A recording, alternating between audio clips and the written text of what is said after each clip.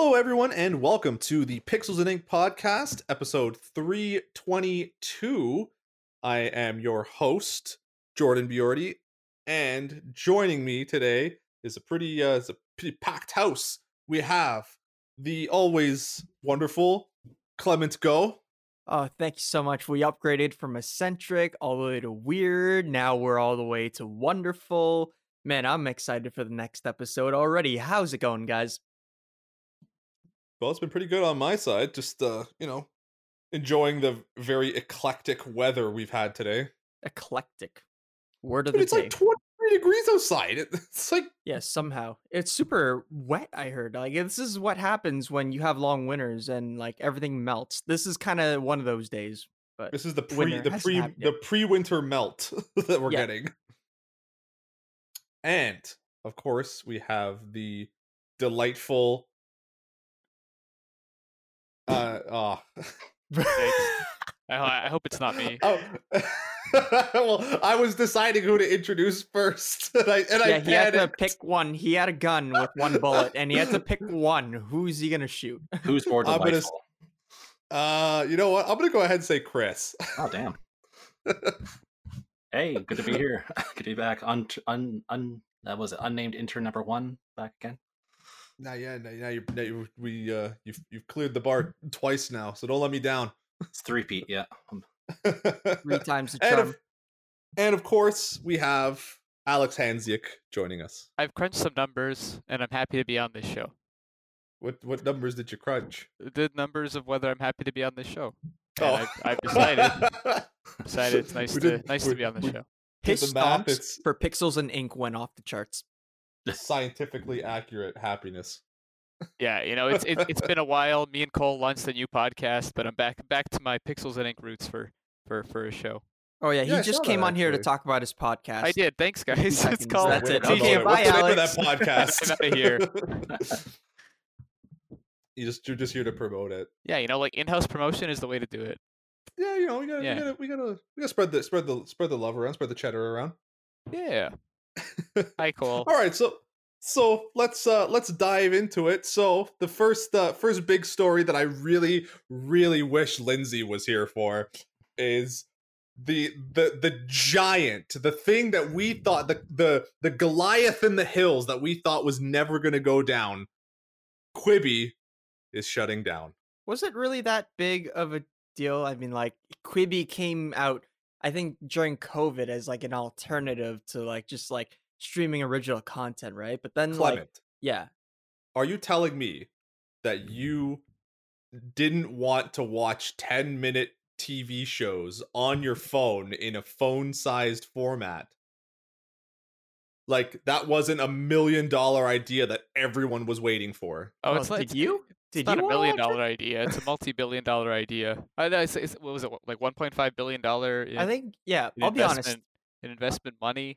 Yeah, I wasn't really too sold into it. I've only seen more of the Quibi commercials than I actually did Quibi at all.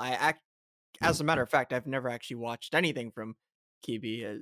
No, Just the commercials. nobody on Facebook. has, and nobody Oh, knows yeah? what Lemon- Quibi is or Quibi or It's pronounced Quibi, and you will show Quibi. Quibi some goddamn respect. It's an yeah, Emmy-winning hey, service. We are all in mourning right now. it's They have 2 it, Emmys, how dare you? It's it is fine. There are the- more Tamagotchis in the sea. Don't worry, Jordan. There are. I mean, it's on one hand, it's not really surprising because I mean, when it came out and Yeah, we no, definitely had not a at show all. about it, but I mean, everyone had their own opinion, and it was like, hey, this is kind of stupid. The way it's Honestly, lighting. I only heard of it like 4 weeks ago when my brother and me made a joke about it. And Oh man, that's the you're first I ever heard of it. lucky there, Chris. You're wow. Yeah, it's Wow, gone wow, before I wow. even knew what it was. So Yeah, it's it's been in my life for like 6 months, and now it's finally getting out of there, which is nice. But it's like I don't think anyone was like, "Oh, this is brilliant," and it's gonna make. I mean, except the executives and the people who put in $1 billion. So I guess that counts more than my opinion on this podcast. But the fact that it's closing down is surprising because it had so much money in it. But it's also not surprising when you look at what the actual service is and when they were launching and everything that happened. It's like, yeah. that's what happened, and it's kind of what they deserve, I guess.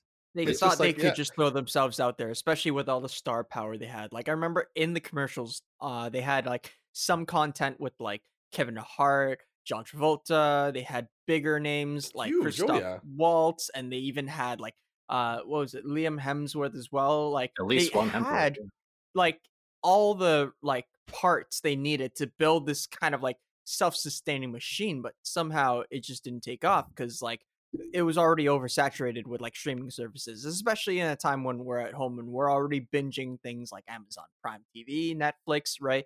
Yeah. Kiwi kind of just has its mobile format, but it, hey, I- like we already well, have these apps downsizing on but- phones. It's not unique. And nobody wants that because all the content, like it's not like, okay, like it's, it's one thing obviously like when you're watching like Netflix on your phone and you're like, it's just like it's a obviously it's not the optimal way you want to sit down and watch like a 30 to like hour long show, but it's just like, okay, it's a thing of convenience. But it's just like, if you're gonna be like the whole format of how they were just like making these shows anyway, it's like that's what we have YouTube for. Like we don't need 10-minute episodes with big stars behind them. Like we already have our 10-minute content on the YouTubes. And I Like, guess we'll so- never know if it like it, let's say COVID never happened. If Quibi was, I'm guessing it would at least still be around. I don't know if it'd be super successful, but people No, going out and sort of getting these bite-sized things. They had the star power there, but it was a terrible time to do it, and I really don't have much sympathy for them because they were like, oh, let's do like 10-minute episodes so we don't have to pay the people what they basically deserve, like in terms like they Of chose the productions. 10-minute format because it was obviously like bite sized, but also because like to get out of like some sort of union stuff and like some legal stuff where they had to pay people a certain amount for their work. So it's kind of like, they're gone, and yeah, they kind of left The- an impact, but it's like they're gone impact, That's some world shady, mourns. underhanded dealings. Yeah, I didn't realize they were doing all that stuff. I just figured, it sounds good on paper because they talk about the average human adult's attention span going down, and thanks to YouTube and things like that, partly. The idea of 5 to 10 minute quality or 5 to 10 minute content that's not YouTube amateur made content. I could see a market for that, but just not in the time it released. But putting it that way, in terms of all those labor negotiation workarounds, that's Yeah. kind of glad they're gone. Actually, when you put it that way. I agree. Like, yeah, it is like an idea, and like like you said, finding like a more professional sort of YouTube and banking it on these huge stars. But there was always something to me that was very cynical about it, and it was like, we're just gonna make a bunch of money, we're gonna put this in, and we're gonna, you idiots are gonna pay for it, and They we thought they idiots were going to be didn't the pay for oddballs it. for that. Yeah. So, yeah, Well, and also I just want to just to that point, Chris, like let's not undersell like the talent of a lot of like YouTube like celebrities, right? Or YouTube. Oh, of course, Well, that's not what I spoken mean. like a YouTuber there, Jordan. You know what I Follow mean? Ninja Like reviews on YouTube.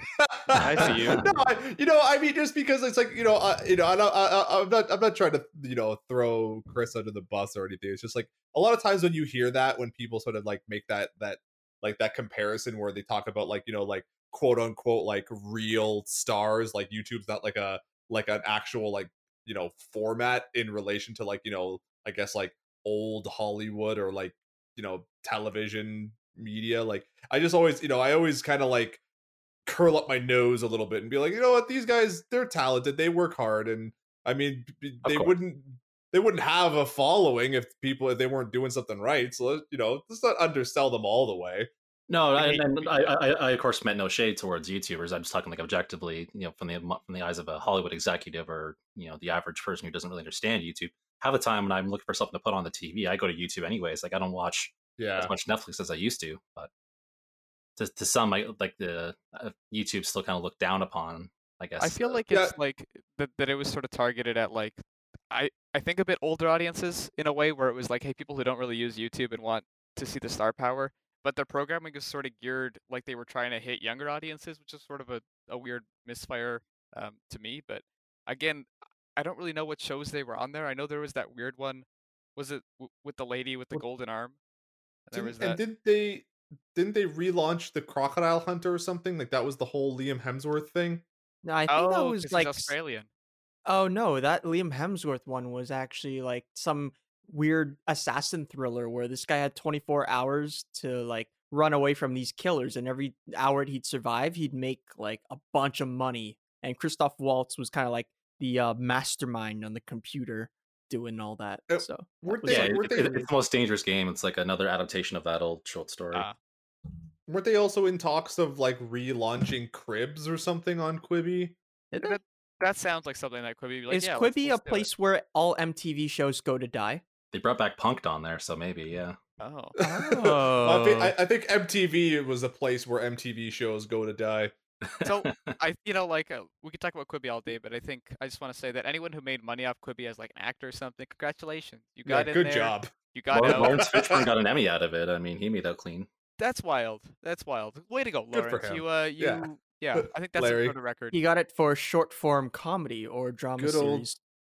Good old Cowboy Curtis. I'm Nice. sure But- that will have a very special spot in his collection of trophies. That short Oh, form. yeah. Oh yeah, he doesn't have one with a giant Q on it. It's so a bit that'll shorter look than the great. other trophies, but I'm sure it's just as good. Yeah, but it's an emerging new format of trophy. So Lawrence I'm sure it'll Fishburne catch is disappointed it wasn't a Tamagotchi. Oh, okay. All right. What do you moving mean? moving on. Kiwi wasn't a Tamagotchi. You promised me. Goodbye, These Quibi. were- We these never were knew supposed to be ye. huge. Hey man, Tamagotchi's made a big comeback. So You just see who knows? Fishburne crying next to his trophy collection, and then he had all this Tamagotchi food and bed ready to You go. know, actually, you know what, Cleb? No, I'm gonna fight you on this because You're fighting him on the Tamagotchis. Tamagotchi thing? Okay, all right, go ahead. Yeah, no, all right, no, all right. because you know what? Because Tamagotchis were around a lot longer than Quibi was. Okay, This is Hey, the hill I'm to not die on, fighting with you on clearly. that one. I'll beat the dead horse with you on that. So I was one, gonna say, man. like, yeah, like Quibi. I was gonna say Quibi's gonna be gone now, but it's gonna be brought up as like, oh, this lasted longer than Quibi. Like, oh, my 8th grade relationship lasted longer than Quibi. It's like, okay, Yeah, I get it. it'll live on in reference. Guess we have that to look forward to.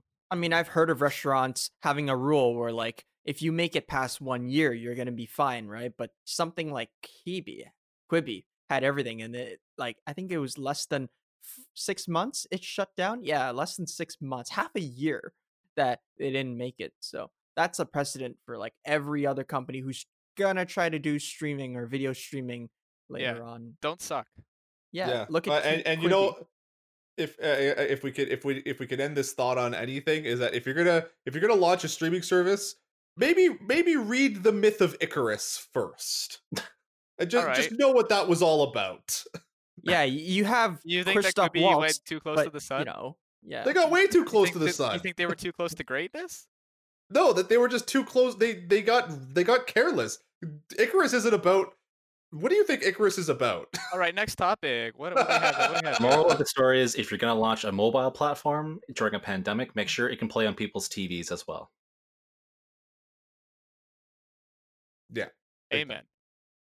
All right, moving on. We got Jared Leto returning as the Joker in the Justice Jared League. Leto? Sorry, I'm sorry. Okay, go ahead. Was that how you pronounce it? I've I been don't saying know. Leto my whole life. I don't know. Like right now, I have Leto? two Quibis in my head, and now I got Leto and Leto. I think we should keep Is it okay? the You dual know what? I Quibby thought it going. was Jared Leto this whole time. Maybe it is Jared. Maybe I'm just one of those the one guy who says Leto every now. You got and me again. for Quibi, so we got you for Leto.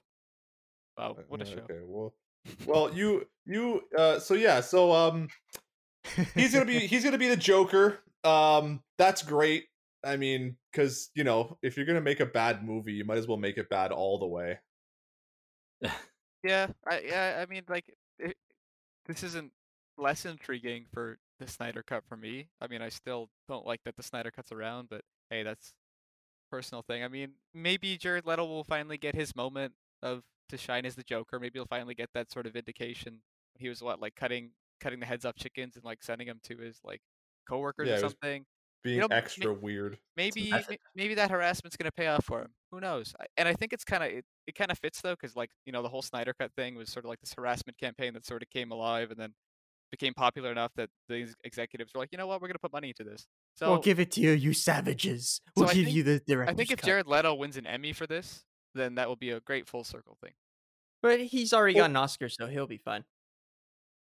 Wasn't also Ben Affleck's Batman in Suicide Squad? Yeah, he was. Briefly, yeah. So for I like, think he was on top of the Joker car. Is that Yeah. yep. There's like one cutscene or something, or not a cutscene, just one like chase scene.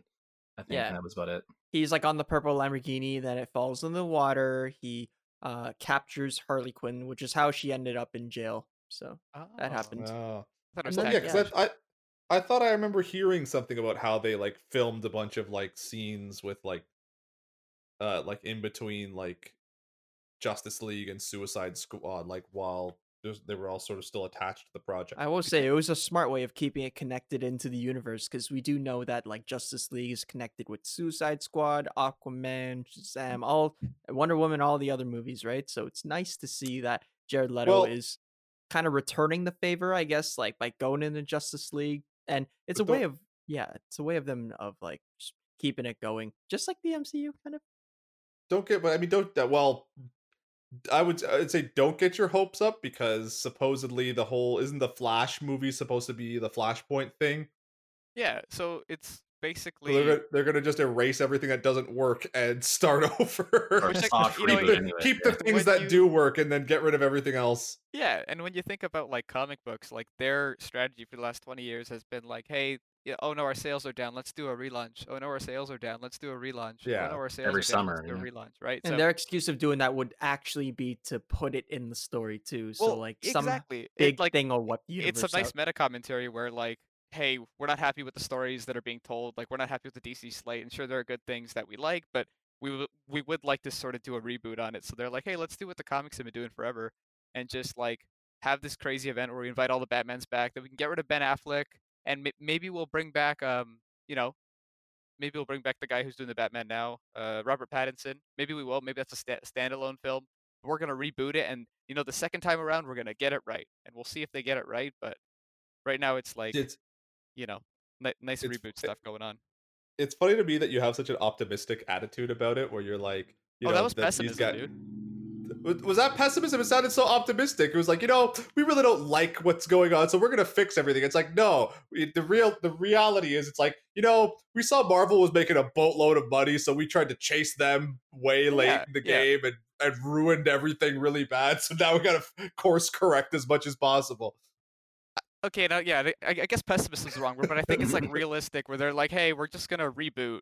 But what's to stop them from like making the same bad decisions that they made before? Like reboots in comics don't solve things, because if it did, there wouldn't be more reboots. Like it's a Well, reboot, and then it's like, oh no, things are bad again, and then they reboot again, and then things are bad again. So I might argue that maybe the only thing that would stop them from making the same mistake twice is the fact that the movies that probably most resemble like the way the Marvel movies are, like in Shazam, Wonder Woman for the most part, even Aquaman, which I still haven't seen, but I heard is like, despite not really being a great movie, is a ton of fun. And so Yeah. it's like those were the movies that everyone agrees are like, they're fun to watch, they're good for kids, they're like and they want to be like comic book superhero movies before they want to try and be like, commentary on the genre and the industry as a whole itself, right? Like that was the thing, right? Like they actually kind of started making superhero movies, whereas like Batman v Superman was like not a great idea from conception, right? It's like you took a guy like Zack Snyder, who isn't a bad filmmaker by any stretch. Not no, when he's given something he actually like cares about, 300 was good. I think he's good when he has Sucker people Punch, tell him no. arguably, is pretty good. I've seen a lot of people like do like whole essays about like how good of a movie Sucker Punch is. He has a niche, and I think what you're saying is that Batman v Superman wasn't his right ballpark, right? No, exactly. And not only, I mean, like not to say that I don't think that like Batman v Superman couldn't have been a good movie like with Zack Snyder at the helm. It's just like it wasn't the movie. Like that could have been a good enough one-off movie if you really wanted to or to make The Dark Knight Returns into a comic book, not the movie, into a movie. Then sure, yeah, you could let Zack Snyder do it. It probably would have been fine. But you don't make your tentpole like launching your cinematic universe movie with like a gritty deconstructionalist movie / comic like that's like really like kind of mean spirited about like the whole superhero like genre. You mean and like try to- Watchmen?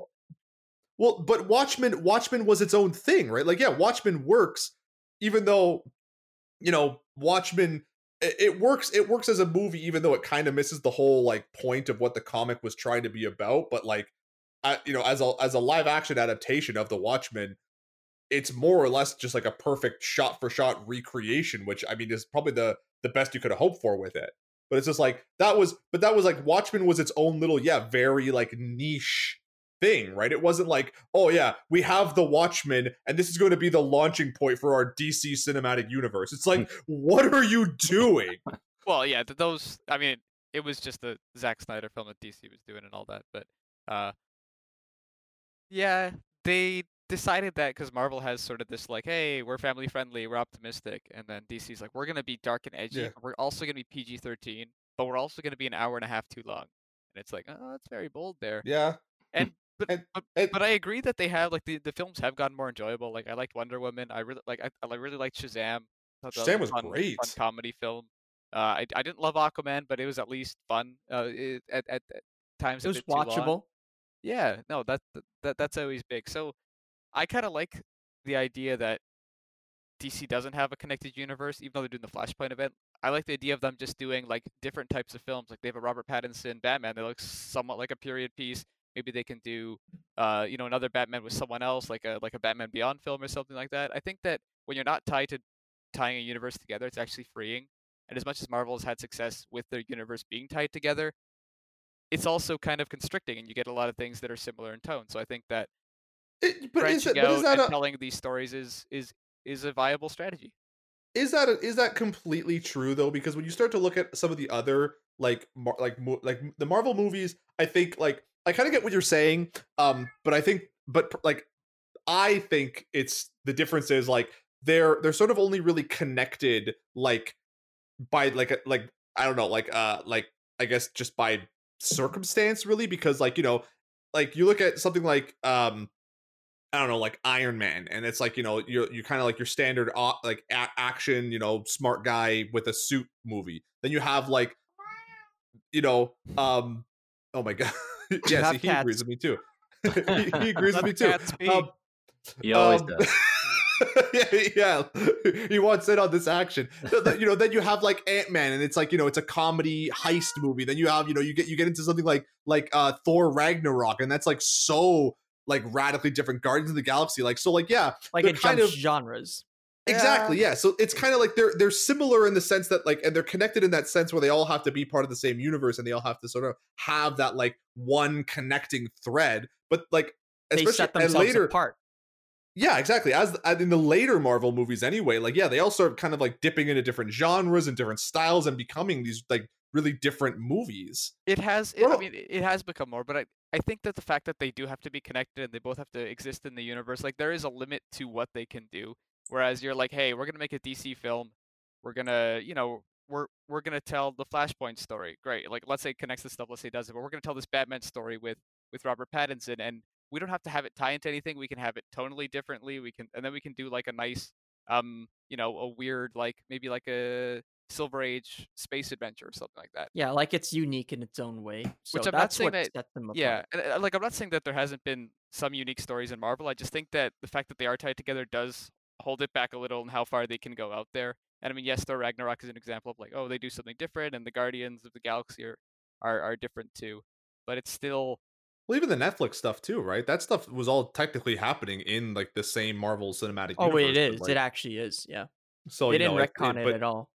No, and that's what I mean. And, so while like Captain America was getting his ass kicked by the Winter Soldier, there's a blind guy fighting ninjas in like New York. Listen, Jessica Jones references the whole New York battle. But okay, it's in the same universe. That's the like, hey, like the Netflix ones were their own universe basically, and like sure they were like, oh, the Avengers are fighting right now, and like great, they are. But this is exactly. thing. But you know who the hell's calling Daredevil to come deal with like Ultron level threats? Nobody. I guess, but like, why is Hawkeye anywhere? Like, it's because Hawkeye's cool. Yeah. I mean, we could talk about. No, you shut like, up. I've always liked Hawkeye. He's always been my favorite Avenger. But all that to say, Good luck, Jared Leto. Yeah, good luck. We Now, hope you have a good time. You're yeah, giving him another chance. I'm actually kind of Don't be surprised bad that in Tron is all I'm saying.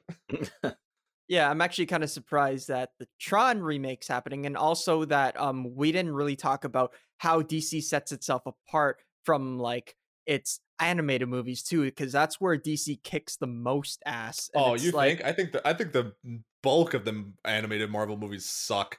yeah, it's surprising to see how different or how much out of their element DC is out of the comic panels and out of the cartoons. Because when they go live action, it's just the formula is just not there, and I don't know why DC doesn't understand that. Like the things they do in animated could apply to like whole cinematic universe because that's exactly what they're Yeah. doing in their animated ones too because all the they rebooted they did the new 52 thing, they did the Flashpoint paradox in animated form. That's when they had a chance to retcon everything, right? And that's when all the superheroes kind of had their own series of movies, but they were also unique in how Jordan said that they had their own genres. Like with Batman, they explored like completely new things in their animated stuff. Like they adapted the Court of Owls, the Killing Joke. They adapted like Damian Wayne into the animated universe, and like it was interesting in its own way based on like how they directly took from the comics, like you said, like shot for shot stuff.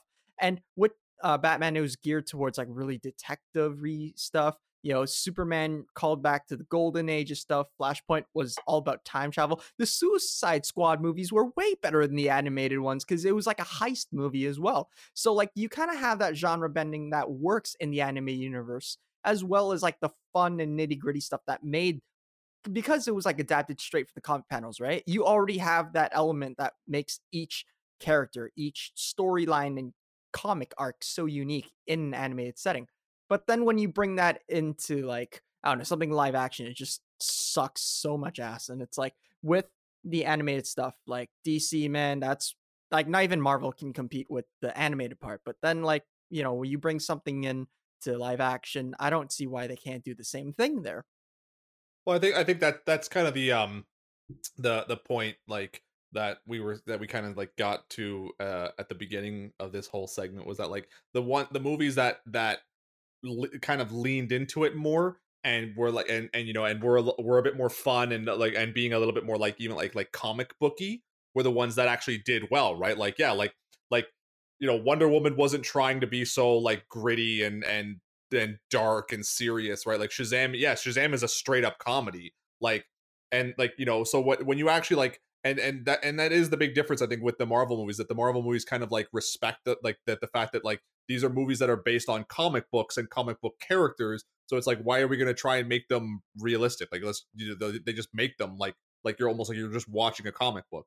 Yeah, and we talked about Watchmen briefly earlier, but that was like obviously a fantastic graphic novel, perhaps greatest one of all time. But it was unfortunate. It's sort of unfortunate how big it is because people read that and read that to be like, oh, this is how we should do superheroes. They should be dark. They should be gritty. They should be, you know, have this sort of like edge to them, and they should be murdering people straight up. And oh my gosh, Well, what if someone was Superman? What would they do with those powers and that kind of stuff? And it's like, yeah, but that it was a deconstruct. It was a look at superheroes and be like, guys, this is what you're turning superheroes into when it was meant to be a thing for kids to have fun. Like it's supposed to be a joyful thing. Really don't think Watchmen was trying to prove anything when it was made into a movie. It was just like a product in its own right. I don't think it was trying to raise yeah. any bar at all. And a lot of Hollywood took that differently. Well, and that's the thing I was going to say.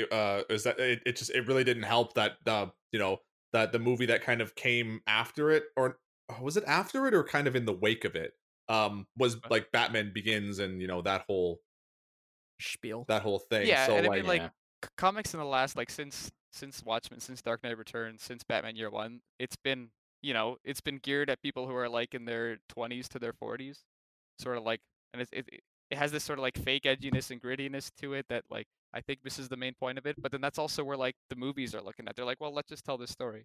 But I mean yeah, I like the Nolan trilogy, but it's not necessarily what I look for in superheroes.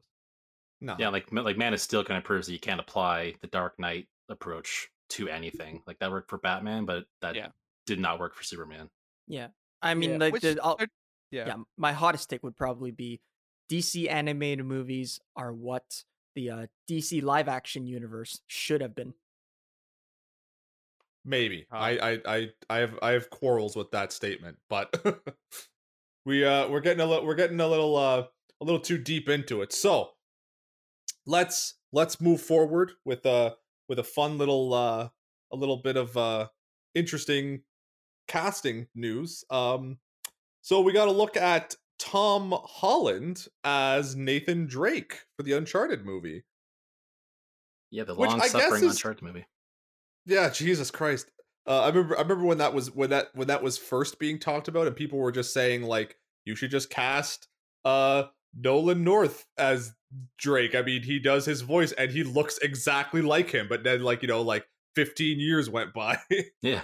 Now he's 50. So is Nathan Fillion, who was also been running. Yeah. Everyone's like, do him instead now. You're gonna be old man Drake. Wouldn't that be something? That's Uncharted been- 2. Let's get the first one out first before we Yeah, plan let's get the first sequels. one out. So I mean, I don't really know what to make of this. I think it's fine. Tom Holland is a pretty fine actor. Tom Holland I has the haven't watched, chops for sure. Yeah. I haven't watched that thing that's on Netflix now. I think is like a serious kind of like psychological horror or something. Yeah, movie that Tom he did. Holland's in that one. I can't remember the name of it. It's like something.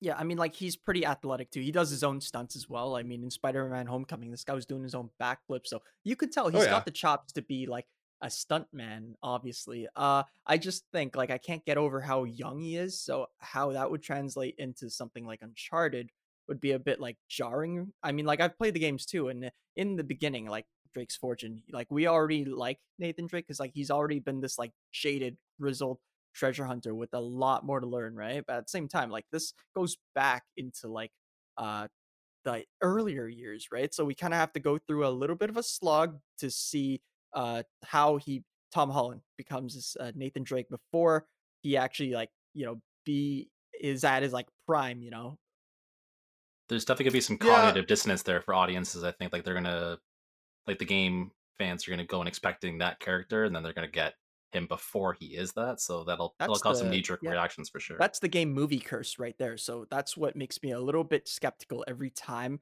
they announce some kind of a movie like the Uncharted movie. So like already it's going in a different direction, but how far it's gonna go, it just seems pretty apparent that like we're getting a young Nathan Drake, we're getting a young Sully played by Mark Wahlberg, right? And it's like through the set pictures as well. It like what worries me the most is that they're going in a different direction, and they're also trying to like recreate some of the scenes from there. Because I think in one of the set pictures in your story, Chris, there was Drake and Sully both in tuxedos, right? And Mhm. like they're trying to like probably go to this like heist, or like they're trying to steal this artifact from this auction, right? Now they did that in Uncharted 3 and they did that in Uncharted 4, but that was when both Drake and Sully were like super old and like they're just doing like one last score, right? So like it's a little bit jarring to see them like open fire on all of these set pieces, right? Right when Nathan Drake is like super young. So when we finally get to like Nathan Drake being like maybe older, if there is a sequel, then like what else are they gonna take from the games? See, this is where I think this is probably the best way that you could actually approach something like this, because like on the one hand it's like yeah, you're gonna get people who are kind of just like going into this game and going into this movie and just like looking at it like it this has to be like the game, period, and if it's not, then like I'm already like not like I'm not okay with it.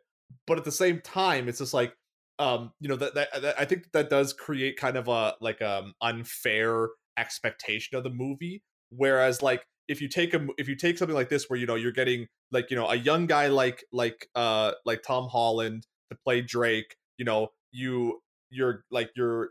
taking some of the best parts of like even like the trilogy, or even I guess the quadrilogy, and and kind of like finding a way to sort of make them work in a movie, or even just like not even taking them wholesale from the game themselves. Maybe just like as like they're just acting as like reference points, right? It's like, oh, that kind of looks like something that happened in the game. I kind of remember that. Then like you know, you're just sort of creating this like this best hits album for a movie, and then if they do a sequel, like if it's successful enough and it makes enough money and it warrants a sequel, then like, you know, then they can kind of start going in different directions, maybe tell like an actual like original story, maybe pull some more like kind of scenes out of the you know, out of the games and stuff. Like, Yeah. I'm sure they're not going to do the train scene from Uncharted 2 in the first movie, like, and that was like arguably, in The my opinion, coolest maybe one of the best openings. parts, yeah, Yeah. of Video maybe game one of the history. coolest. Oh, exactly, yeah, exactly. One of the coolest openings in any game, if not the coolest moment in the entire Uncharted like series. Like, they're not gonna throw that in the first one, so like they're obviously gonna have to save that part. So like this, honestly, yeah, this feels like the way to go about it. Like, you know, and you know, and maybe to compare it to like you know, another movie that is obviously is not on the same level, but it's, you know, I kind of see something like a similarity to it. Is like if you look at the Sonic movie, right? Like Sonic went in this like, is, you know, it is very safe, and it very like it's sort of almost, you know, uninspired in a way, but Sonic did the right thing by like making a movie that was kind of its own thing. It set itself up. It was successful. It made its money, and now once they go into the sequel, they're going to be able to do all kinds of stuff, hopefully, that actually reflect like proper Sonic lore and Sonic like game. Yeah, I You remember you know, mentioned it earlier where it was kind of like not throwing people into the world of Sonic, just in the same way that Uncharted could easily throw everybody into like this convoluted world of treasure hunting and introduce all these characters like Chloe, Sully, you got like all your different elements like Sam Drake as well, right? You could easily throw everybody straight into the games, right? Of course, like fans, players would be happy to see this in the first movie, right? But it's Mhm. kind of like a little bit overwhelming, especially if you want to make it accessible to audiences, right? So I guess like they're trying to play it safe. You know, they know that a lot of new people haven't ever heard of Uncharted before or haven't ever played the game. So when you kind of bring them into this movie, it's kind of like a gateway where you got to bring in short little bite-sized pieces of the franchise, like one set piece at a time, not all at once. I think that Exactly. most video game movies don't have a lead as big as Tom Holland though. Like he's a pretty marketable, pretty big rising star. And you know, you throw in Mark Wahlberg there, so people who don't know about it be like, "Oh, this is like an young Indiana Jones film. Cool. Treasure hunting." You I mean, know, not that people people are thought ever going to Mark theaters Wahlberg again, was going but to be Drake. People He was wanted Mark attached for Wahlberg years. as yeah. Drake. Like, He that would have he worked as well.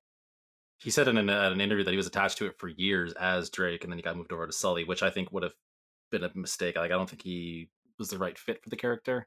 Yeah, Yeah. So Sully is old. Like, his entire character revolves him climbing things and him going like, "Ah, kid, stop. I'm too old for this. I ain't like this like I used to be. Oh, I took a hooker to Montreal." yeah, I hope I hope I they make don't it very see climbing. still.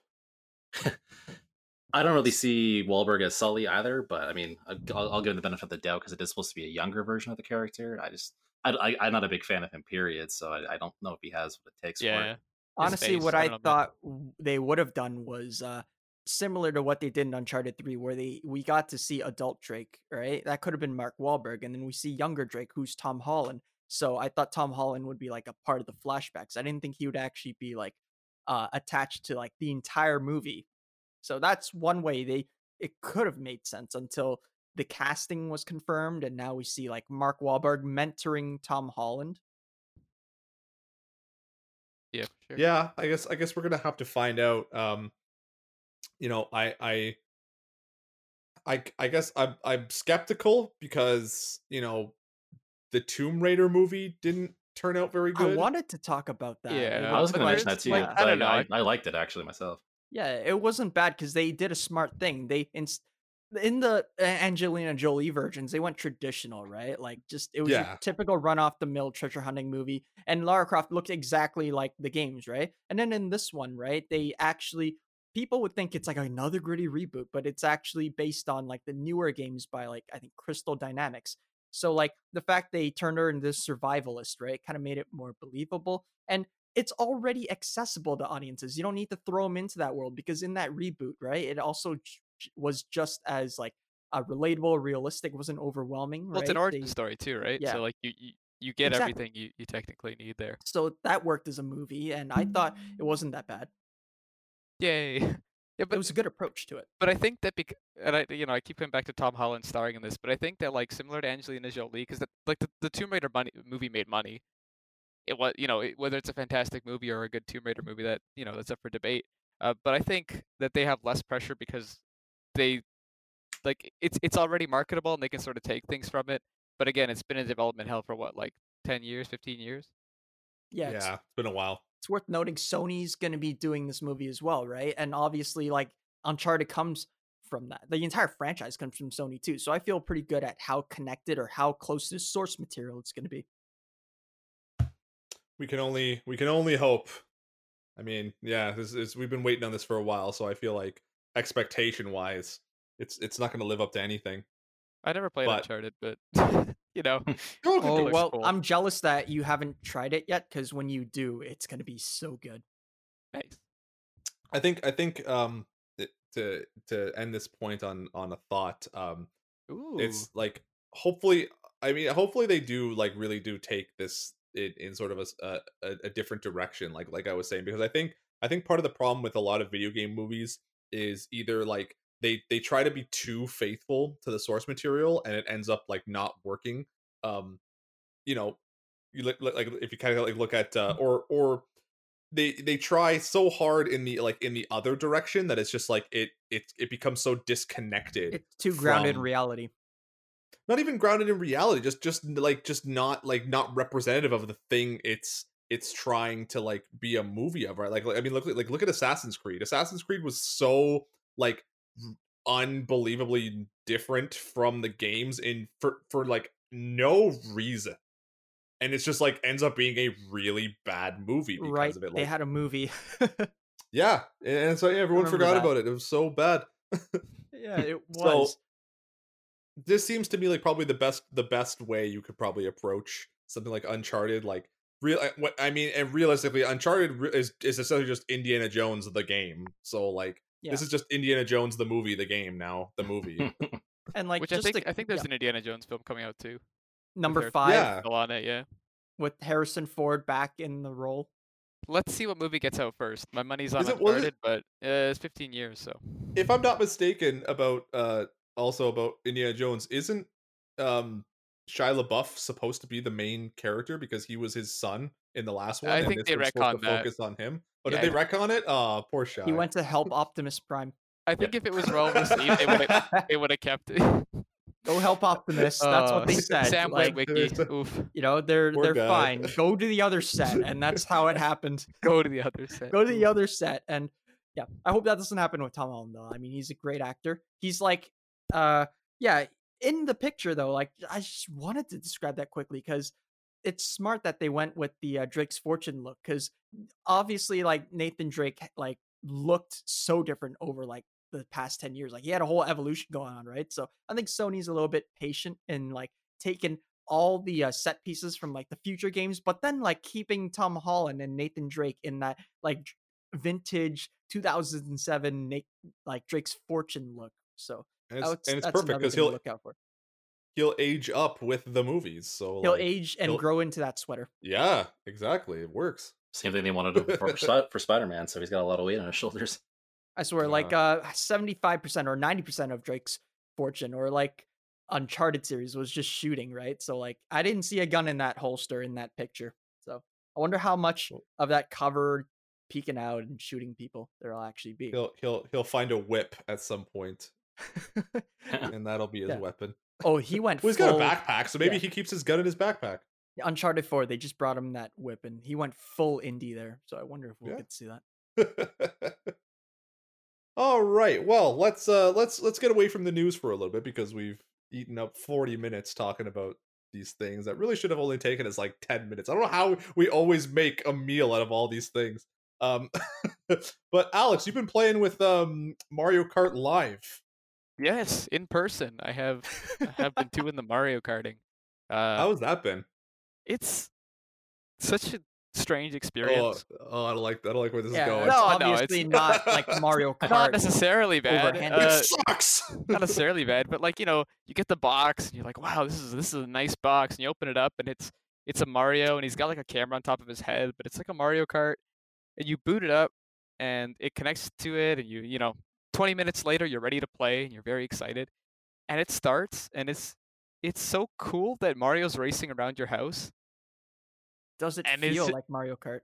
I mean, it's Mario in a cart is pretty good. Like the actual game's kind of janky, and like the AI is kind of weird, and the way it works, for those who don't know, you get the Mario Kart in there, and then you get 4 cardboard sort of checkpoints where you can set up your own courses. So what you do before is you use your Mario Kart to paint the course. So it like puts paint on it in the game, and then you drive wherever you want to go through. You have to make sure you hit all 4 checkpoints and then go back to the first checkpoint, and that creates your track kind of thing. Does that And work? then what? Does it work? Yeah. I mean, sometimes the AI like cuts the corner, and you're like, or like goes through a solid object, and you're like, I can't go through a solid object. I have a solid Mario Kart there. Which makes it a little janky, but it's so cool to be Mario Karting around the house, and like I was doing it, and my parents were watching, and they were like, "Oh my gosh, that's my leg," and I'm like, "Yep, that's your leg, Mom." Which is very excited. So it feels like a toy, like it's got that sort of wow factor, and all of the gates and everything are cardboard, so it kind of has that like Labo ancestry where it's like, oh, like Labo died so that Mario Kart could be in real life, I guess, or something like that. But it's enjoyable. It feels more like a novelty than a great karting experience, but it is somewhat deep, where there's like 10 Grand Prix you can race, and with like different like things that pop up. Like there's an ice one where you have to avoid these ice people. There's one where there's Goombas on your thing. There's one where there's like POW blocks and everything, and it's kind of cool. And the thing is that like the course is whatever you make it. So just it's how like changes fleshed out every are time. how much elements from the games do they actually put into like the real world here? Because from what I've seen, it's just like people driving in a course, but like how Yeah. much is there to do in this course that you've built? I mean, there's like item boxes. You can get like star power. You can get like a bullet bill. You can drop banana peels, and if you get hit by something, your cart just like slows down, or like in the case of like a blue shell, like completely stops, kind of thing, which is cool. Are there? See, I was wondering about this. Are there like Yeah. mushrooms? Do they Yeah, actually speed up the yeah. cart? So there's your like regular top speed kind of thing, and then like if you hit a mushroom, it goes farther than that. It goes faster than Like that. the That's really physical cool. cart That's actually awesome. goes faster. Yeah, and it is something you won't really notice if you're playing the actual. Like, I mean, you're not gonna notice your cart going faster unless you're looking, because you should really be looking at your Screen, right? screen, because there's stuff going on there. But it's a really cool toy. It is a bit expensive. I think it's retails for like $150. That's like Uh, 2 Mario Kart games. I mean, in the Switch. it's a durable toy. It's a remote control Mario Kart, but it is kind of like that's kind of pricey for like I think $100 would have been a sweet spot for this game coming to the holiday season, where it's like, Yeah, yes, but you know, and I think we talked about this when this first got announced. Like that seems somewhat reasonable to me, just on the basis of like you could go to, like, I know I've seen them at certain toy stores where they actually have like just regular remote control cars, but they Yeah. are like Mario Kart characters, and they're Mario Kart cars. Yeah. And I think those retail for like 50, 60, maybe up to like $70. So like, yeah, when you consider the toy itself plus the video game, like, I don't know, it seems somewhat reasonable to me. it is somewhat reasonable, but the thing is, if I'm you want, not.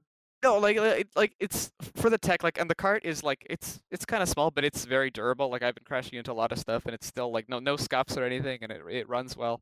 But the issue is, if you want to play like locally with someone, you're gonna have to buy another $150 thing. Like there's no sort of thing where you're like, oh, I'm just gonna buy the car, or kind of thing, because basically what you're paying for is the car. The software is a free download on the eShop. Hmm. So I would like them to maybe do a package where it's like, hey, it's $200, but you get 2 cars or something, so you save something. Because I think that would do better for people who are like, hey, I want to race at the same time. My favorite part so far, though, and this is something I did with my brother, was they do have a time trial thing. So you can race on your course, and then in regular Mario Kart fashion, you can have someone else race on your course, and there's your actual ghost going, and you can see how you do compared to them. But it's like an AR, and it's kind of cool because you make your own course, you race through your own course, and that part of it works. It's not the deepest Mario Kart experience, but it's pretty cool to be racing in your house for sure. So like what kind of longevity do you think this has? Like how much do you think you'd actually play this in the long run after $150 investment? Yeah, so I feel like I would, whenever someone would come over, which again, COVID probably not gonna happen, but it's kind of like a cool party trick and a thing to play, and you can try new courses. Maybe you can make some ramps. That's something that I'm trying to do now. Doesn't really work with the cards so well, but we're working on it. It's not very deep, but it is fun in short bursts kind of thing. Like playing it maybe like once a week and doing it, because like when you're actually playing it, it's really fun. And the card's good. It's responsive. It turns well, and being able to turn whatever environment you're in into a Mario Kart track is a cool concept for sure. Are you racing by yourself in these games, or are there like actual AI with you? So you're racing against, I'm not sure if it's 6 or 7, but it's Koopa characters.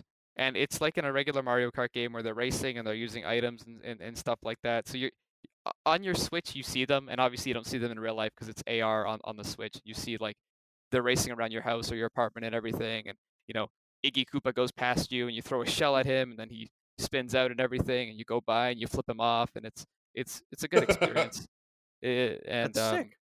but that's kind of it. Like you get that, you have time trials, you have a few Grand Prix that have a few different like environmental hazards for you, and there's also different CCs. So I think they give you different speeds on your car, and you have to like unlock 200cc, which is there too. I haven't unlocked 200cc yet, but I'm curious as to like, is this Mario Kart going to just go faster and be hard to control because it's like 200cc, or if the AI is just going to be more difficult, which isn't how it really works in Mario Kart, because normally they're just faster.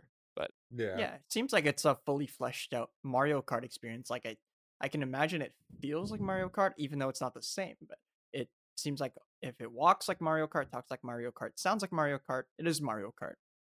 yeah, And I think this is something that like Nintendo has been really good about, like for better or worse, because even with the Labo stuff, like the Labo stuff wasn't like super fleshed out, but like when you're putting it together and like that initial like experience of it, like it is a lot of fun. It's very interesting, but yeah, like I think one of the questions that always hung over the Labo was its longevity, and even today, like that could still be like up for debate on whether or not like this thing is still viable. I mean, I'm waiting for them to bring out some more of those VR packs, because Pokemon Snap is happening, and if they don't capitalize on that, they're just fools.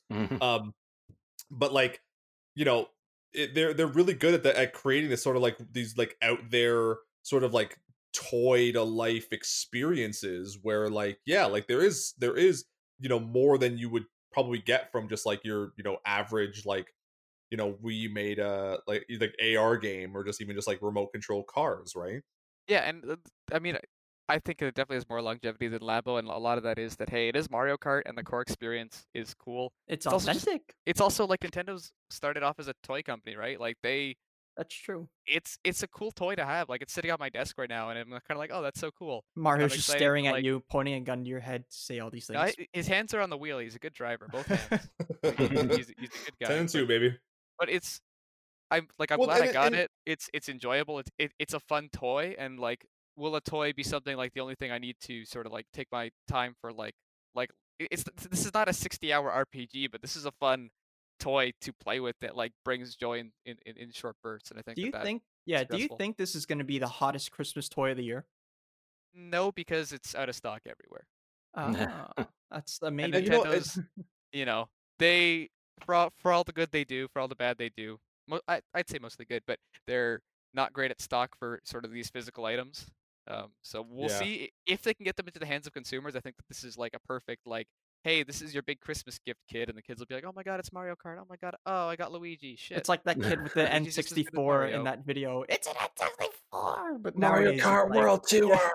Yeah, It's yeah. Mario Kart. It's Mario Kart. In And I real think the fact life. that it's like cheaper, like if the kid already has a Switch and they're like, I want the new Xbox, and they're like, shit, the new Xbox is like $500. Kid like, just chucks the N64. Give him a Mario Kart, he'll be fine. yeah, you It's the get a same Mario thing. Kart. It's cool, and like the actual experience the first time that it like drives around your house, and you're like, this is actually the AR works well. It looks cool. It's neat. Yeah, and I just to like add to that, the way that the like Nintendo being a toy maker does sort of like it. I don't think people consider it as much as they do, because I'm currently looking right now at my little like Mario Lego set that I have, and I just have like a little like just a cute little linear path set up, and when I think about like how well that like the Mario Lego set like works as this like highly interactive little like toy, right? Like Mhm. it's just so much more interesting than like you're just what you would get from just like a typical like Lego experience, right? Like even when you look at stuff like, what was it, like there's the Lego Minecraft, and it's like it's what you get, it's in the box, it's just Lego that looks like Minecraft, and Minecraft is already just virtual Legos. But like, the stuff that like Mega Bloks did, right, where like Mega Bloks had like a Halo set and a Yeah. Call of Duty set, and it's like literally all it is just Legos, but they're Call of Duty, right? Like there's no actual interactivity to them. Like Nintendo actually found They're a just way to frozen. Yeah. merge like the Lego and the video game side of it, and it's so interesting how they like consistently can do that, even with something like Mario Kart.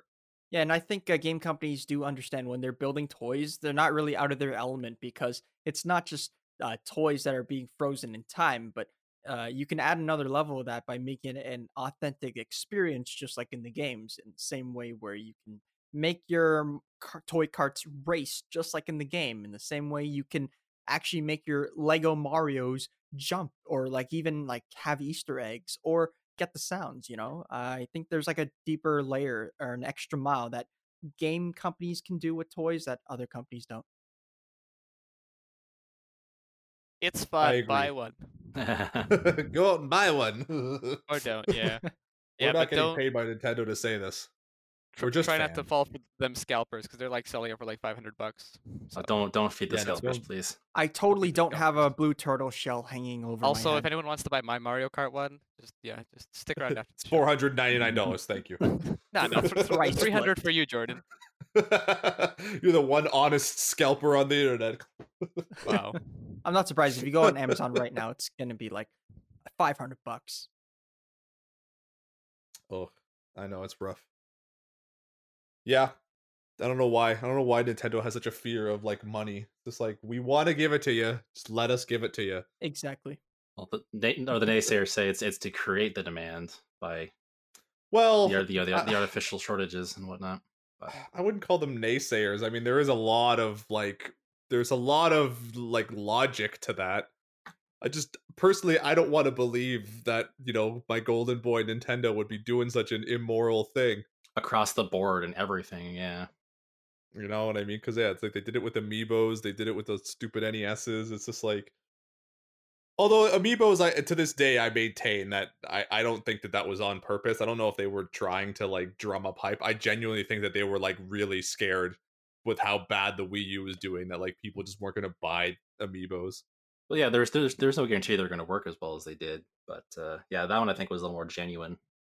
Yeah, at the end of the day, Nintendo's a business, right? So like, Yeah. it's nice to see that their latest move with the Mario Kart toy is working. Yeah, I mean, I hope. You need to charge it, but then it works. How long's the battery life? I'm curious. Not long enough. It's I've had a couple of times where I'm in the middle of a race and it's like, oh, it shuts down. I'm like, oh, that's great. You lose. Yeah, The but ultimate it does. power up. It does have a Lakitu thing. comes with a Duracell battery. Oh, if only a bit of a supply Can you drop. can you replace the battery at least? It's rechargeable. It's just like a USB-C. How long do I have to wait? So like full charge, I think is like an hour and a half, What? That's like a full Mario Kart circuit. which isn't terrible. It also has a thing when you're playing the game, you can see your battery level percentage. So it shouldn't have been surprising for me, but it was because I was just having so much fun. But keep it charged, and you'll be able to play for a good hour or so. Which honestly, like, you're probably not gonna want to play more than that in a row anyway. And if you do, you'll be like, oh, I'm gonna figure out how to like change the track around, and you Yeah. can charge it Not- while you're doing that. Or Until play they add Action Ranger. online mode, I mean, I can't see how you would want to play this. That would I'm be excited for cool. when they release Waluigi as a racer. Like, are they gonna go through the whole thing? Because right now it's just you can either buy a Mario thing or a Luigi thing, and it's like, well, are they planning on getting us some Donkey Kong or some Bowser, and how would that work? And I mean, how it would work? They'd put it in a car, but I could see like definitely them like creating and selling like individual carts for this thing. Yeah. But at the same time, I don't see why they would, because honestly, like, it seems like the most like the most logical thing to do is just to limit this to like two two people, right? Like you're not going to want to have like 5 different carts shooting through your house at any one point in time. And if you're going to keep it limited to like 2 players, then obviously just from like from a business perspective, and Nintendo has a very like hard line image, right? Like, in terms of their business model right now. So like realistically, you probably would just get Mario and Luigi. Like those are the 2 like faces of the game, right? Yeah, it would definitely be conditional based on like how good it does in sales, and that's when they would go all out with the whole toy line. So I could see this as being this like pilot project. Just to bring a parent's perspective on this, I just imagined while you were talking, Jordan, my 5-year-old bringing over like 4 friends and then having 5 little carts like whipping through my house. Don't make more, Nintendo. Don't get out of control on this, please. For Christmas' sake, just please don't. And yeah, like even with 2 people, like just for the racing experience, it would be tough because like when you bump Iggy and Koopa, nothing happens. Like you can go through them, but if you're bumping your friend who has a Luigi thing, like that's an actual bump. Which I mean, who's playing Mario Kart right now? Yeah, I heard that sound. Who's playing Mario Kart World Tour? So it says, okay, I'm gonna host the game. I'm just curious as to how many cars you can have because I'm assuming it's just 2 at the moment. Like I don't think if you have like 3 Mario cars you can do it. Yeah, there might be a secret option that'll let you play with 8 or something. Logistically, like more than 3 or 4 just sounds like a nightmare. Yeah, can you imagine just like as kids, right? They're so excited. Oh, I get to play Mario Kart, and then they challenge the dad who's been playing Mario Kart for decades. I've been waiting for that for years. Son, you done goofed. Like the kid's not sleeping, so you put him to rest by like whooping his ass in Mario Kart. I only have 1 cart, but there are 4 heads here. Like there's my head and 3 blank heads, so it seems like you can have up to 4 racers. Oh, geez, 4 players? Which would probably mean me being speculating that they're going to announce 2 more cars, because who wants to race with the same cars? But maybe they'll cap it at 4. But I mean, the original's Mario and Luigi. But yeah, 4 cars racing around your house, Chris. What do you think? Pass. Okay. Right. This is a madhouse. So help me God! Will be chasing it. Yeah. So help me God! If the next racer's not going to be Steve from Minecraft. Oh my God! Can you imagine? It's gonna be Sonic. I wouldn't be surprised. It's also just fun to like not even do a race, but like put the Mario Kart and race around your house kind of thing, or wherever you're at. Like, I was chasing my cat earlier today with the car, and it was an enjoyable experience. Yeah. Right now, I'm going around my room, so it's good. Oh, under my bed. Let's see. I know we can hear it. Wait, so was Mario Kart built strictly for homes, or can you bring this out in a parking lot? It says to use indoors, so I'm guessing it's a matter of like, hey, the wheels might not work well if you're going on like gravel or something. So or the checkpoints might like get blown over or something. Yeah. So in terms of like keeping your Mario Kart alive, I wouldn't recommend doing it outside. But if you buy like 6 of these, then take them outside, kid. Yeah, I mean, I'm surprised they didn't think about making this an outdoor thing. Just imagine, like, if you're socially distancing, you're meeting friends at like a car meet or something, and you just bring out all the Mario Karts. You'll bring out your Switches, and it's these tiny cars. Yeah, just like the commercials. But, although I could see like some really dedicated people like building little like tracks and stuff like to put outside. Oh, for sure. Like I think the track creation would be really cool, and it'd also be interesting. Like I'm not sure if streamers are getting into this game at all, but like kind of doing like a house tour, but while playing Mario Kart or whatever. Like that would be cool. But yeah, well, that's just lovely. Yeah, I've been playing a lot of Mario Kart World. Or whatever on the mobile. Oh, okay. And I don't know why, because it's like the worst version of Mario Kart, but for some reason like I just keep playing it. I think probably speaks to the mobile design of it, where it's like semi addicting, but like it is, like, especially when you're trying to like beat your score in like cups and stuff. Like I was really into that game for like every time I play it, I'm just like, how did they make like Mario Kart bad? You're like, oh, but like, how did they do it? I want that new skin. I do. I got like one of the first. It was like the anniversary pipes, and like it's just like they give you like one shot. And I just sat there. I'm like, please be Rosalina, please be Rosalina. And sure enough, I got like the special like Aurora Rosalina skin. Wow. And like I just like fell to my knees and wept. And the bus driver's like, "Get back up, please." That's nice. And the bus driver was like, "Kid, it's the Bert, get back up." So this is a Walmart. Keep moving. There, shoulder here. Yeah. Or the kids are looking at you like, "I don't want Mario Kart anymore." They just back No, but away you from know, the toy section. with the little time that we have left, I have been playing, you know, and just because it is October, it is the spookiest month of the year, and we haven't really talked about Spooky. any spook games. I have been playing Remothered Broken Porcelain on PC, and oh boy, did they really emphasize the broken part of that game. It's an experience and a half. Like, I mean, I really didn't get the best experience playing the first Remothered, just because like I played it when it came out, like I reviewed it when it came out on the Switch, and like it's such a visually bad game on the Switch. Like it's not optimized for the Switch. It's a real Switchboards. shame. It's a real shame because yeah, like you know, and I heard good things about the game itself, and then I just played it. I'm like, wow, this is just unplayable. And then so like jumping into the second one, um it's just like so the first one, my experience was that like I could see anything, and so that's why I couldn't play it. And this one is just like the game just wants to be like broken half the time. And I mean, and I don't know if it's just something like maybe I'm over it. Like I like the idea of like the stalker game where like, you know, you're constantly being chased by like you know, an evil presence, and you have to like outwit them and hide, and it's like it's very intimidating, and it's very like puts like edgy the whole time, like puts you on edge. But like this one, I don't know, it just feels, maybe because it's kind of a broken ass game, like it's so like boring. It's just like you just could run and hide in a closet and wait till they go away, and then, you know, make a little bit more progress, and then, you know, they might see you, and then you run to another closet, and it's just so bad. But like it's just the bugs are the worst part. Like I think it's like the best one that happened to me thus far was I went to a save point and I saved the game, and my character just got locked like in the like, you know, area where you can approach the save, because they're like mirrors. You approach these mirrors and you can like save the game and restore your health. Yeah. So I did that, and then my character just got locked there, and I couldn't move. So I was like mashing all the buttons to try and get desperately her to getting move. out. Yeah, and one of the buttons like calls out, so you can like kind of like lure the stalker character. Yikes. So that happened. So you got the stalker to help. So no, the stalker came over and she starts attacking me, and like I still like, even though now she knocks me away from the save point, like I still cannot move. And then it went into like the animation where, like, you know, she grabs you and you have like a second to like try and get away, otherwise you die.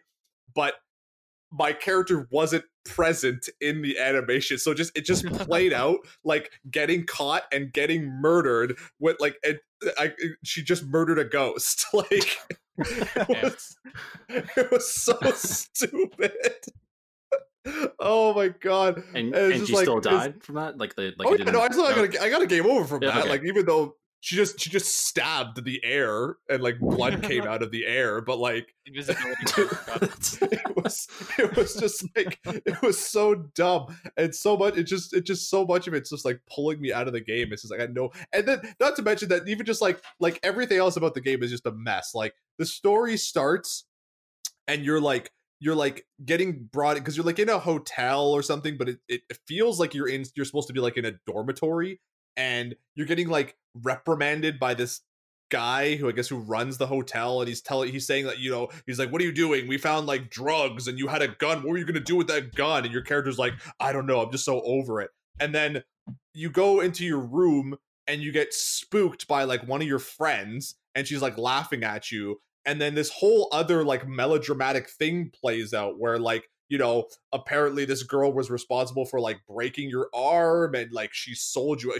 She actually uses the word disloyal, and I was like, are we in like the 18th century? Like, what is this? And it's just like, but it's just like, it has nothing to do with anything, to the point where I was just like, I just stood there agog, and I was like, what is happening? Like 20 years out from Resident Evil, and we're still being this melodramatic in games. Oh my god! It wasn't even like cohesive melodrama. It was terrible. It's just things, surprises coming out of nowhere. 20 years ago, you made fun of me. Now I'm a ghost. Just like it was. I wish there was that was involved, because literally just like it was just one girl being like, you said you were my friend and then you weren't, and you tried to get me expelled, you tried to get me kicked out of here. And I was just like, I'm like, wait a minute, like, didn't this guy say you had a gun and drugs? Like, where is all this other information coming from? Chekhov's gun game. Chekhov's gun. Look it up. Yeah, it wasn't bad. And then I went back and I played PT again, and I'm just like, how did like one guy get this so like right, and like people still don't seem to understand what makes horror effective? Yeah, I mean, like, was it scary though? In your playthrough? No, not even remotely. It was just the stupidest thing I've ever experienced. Well, speaking of stalkers, I mean, yeah, because it is spooky season, right? I think while you were getting chased by like schoolgirls, I was being chased by like Mr. X and Resident Evil 2 remake, which was a real thrill ride, even after it came out in like 2018, I think, or 2019. And then like, yeah, I've never played Resident Evil 2, not even the original one before, right? So like the fact that Capcom remade it was like the perfect gateway, because I've never tried the first one, but it does feel like this is how Resident Evil 2 should have been experienced, which makes it even more scarier, because the fact they gave it a graphic overhaul, like the engine looks great, and then the entire backdrop of Raccoon City looks even more nightmarish than before. So like getting to go back into that during Spooktober was a real crap show. Like I've played it before, but you know a game's scary when like it still manages to almost make you poop your pants when Mr. X busts out of the wall. like the 1,000th time. And yeah, like going back to PT, like again, like it's like I've literally gone through that game like 100 times. I've like analyzed every corner of that one room, and like it's still like gives me anxiety to like load that game up. Like it's just every single time it gets you, and that's how you know it's super effective. Yeah, like Resident Evil Remake was so chock full of detail, like PT, where in PT, the longer you play it and the more you learn about it, the scarier it gets, because it gets just more horrifying, right? When you figure out how like the world building happens, right? They do the same approach in Resident Evil 2 Remake, where people know you've played the games before, which is why the remake was so full of surprises, because they would do their world building through like you walking through the police station and realizing like the walls, the hallways are spattered in blood, or like there are like corpses everywhere, and the notes you read are just as terrifying too. So it's like in this remake, right? You know, it's they added a lot more of those compared to like the original game, right? Because it was in that remake where Capcom had a real chance to do the game the fully realized version they always wanted to. So for anybody trying Resident Evil 2 remake for the first time, for like younger players like me, right? Oh my god, I was in for oh my, I don't think I slept that night. Yeah, you know, and I mean, like as much as the remake is really really good, I would definitely still say like go back and play the original, because they kind of exist as separate things. I know a lot of people give a lot of crap to like the tank controls and everything, but like they do exist, like they work for a reason. You know what I mean? Like it's like it really does create that feeling that like even the game is actively working against you. And I think like as much as people praise Resident Evil 4 for like sort of like tightening up the controls and making it more like a proper shooter, it's like a lot of that old school, like, you know, just like game design was lost in that, right? Like just because at that point it's just like it is kind of a little bit harder to feel like as scared when you're this sort of unstoppable badass. And that, you know, and so like it's just like a lot of the things that they did in the originals were deliberate. I know people kind of like, you know, talk about it like it's like, oh, it's just so bad. It's like, no, it's like they did that like the camera angles change on purpose. It's supposed to feel disorienting. Like that's the point. So yeah, Clem, definitely go back and try those. Yeah. And any listeners, if you haven't played the originals, they're like, I mean, Capcom did re-release at least Resident Evil 1 like 1,000 times on every console. So, and that might arguably, like that HD remake might arguably be the best one. But it has like, tank controls and everything. Like it's but you can turn them off if you want to. But again, I wouldn't recommend it. It just it does make the game turn so it much off? more. Yep. Wait, so how would you play the game without tank controls? So it basically just controls like more like natively. So like, you know, it's not like with the tank controls where like if you press up on the controller, you It'll go move that way. forward, and then left and right turns you. It's like it controls more like I guess more like cohesively, where like if I'm pressing down on the controller, my character is moving down, you know what I mean? Oh On that, yeah, like, yeah. I get it. even It's not like even you're with pivoting. exactly, yeah. So like you can turn it off, but I wouldn't recommend it. Yeah. And one more point I wanted to make was how like a lot of people have wanted or always wondered what Resident Evil 2 would like with like the modern controls, right? So the fact that that remake managed to make the entire experience work for a third person shooter didn't take away from that horror factor I found. It actually added No, a no, new no. angle to like a And lot of what you see. and I think that, and that's definitely what came from the game sort of like being remade from the ground up, that um like it you know, it created a whole new atmosphere, like, you know what I mean, because it worked well with like Yeah. the like basically everything it was trying to do, right? Because yeah, like I haven't played Resident Evil 2 remake, you know, um which is I guess like, you know, shame on me because I love the original Resident Evil 2.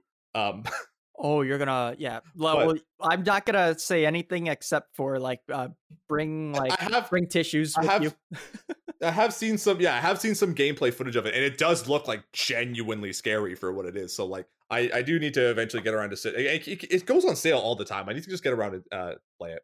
Yeah, But like you would think it's your run off the mill horror third person shooter, right? But I'll be honest, like I haven't had a great time with something like Resident Evil 2 remake since Dead Space 2, and those two games did feel super similar in how they executed. yeah, well, you know, there. So our listeners have some good horror game recommendations at the end of this. So I think with that, we have to wrap up this podcast.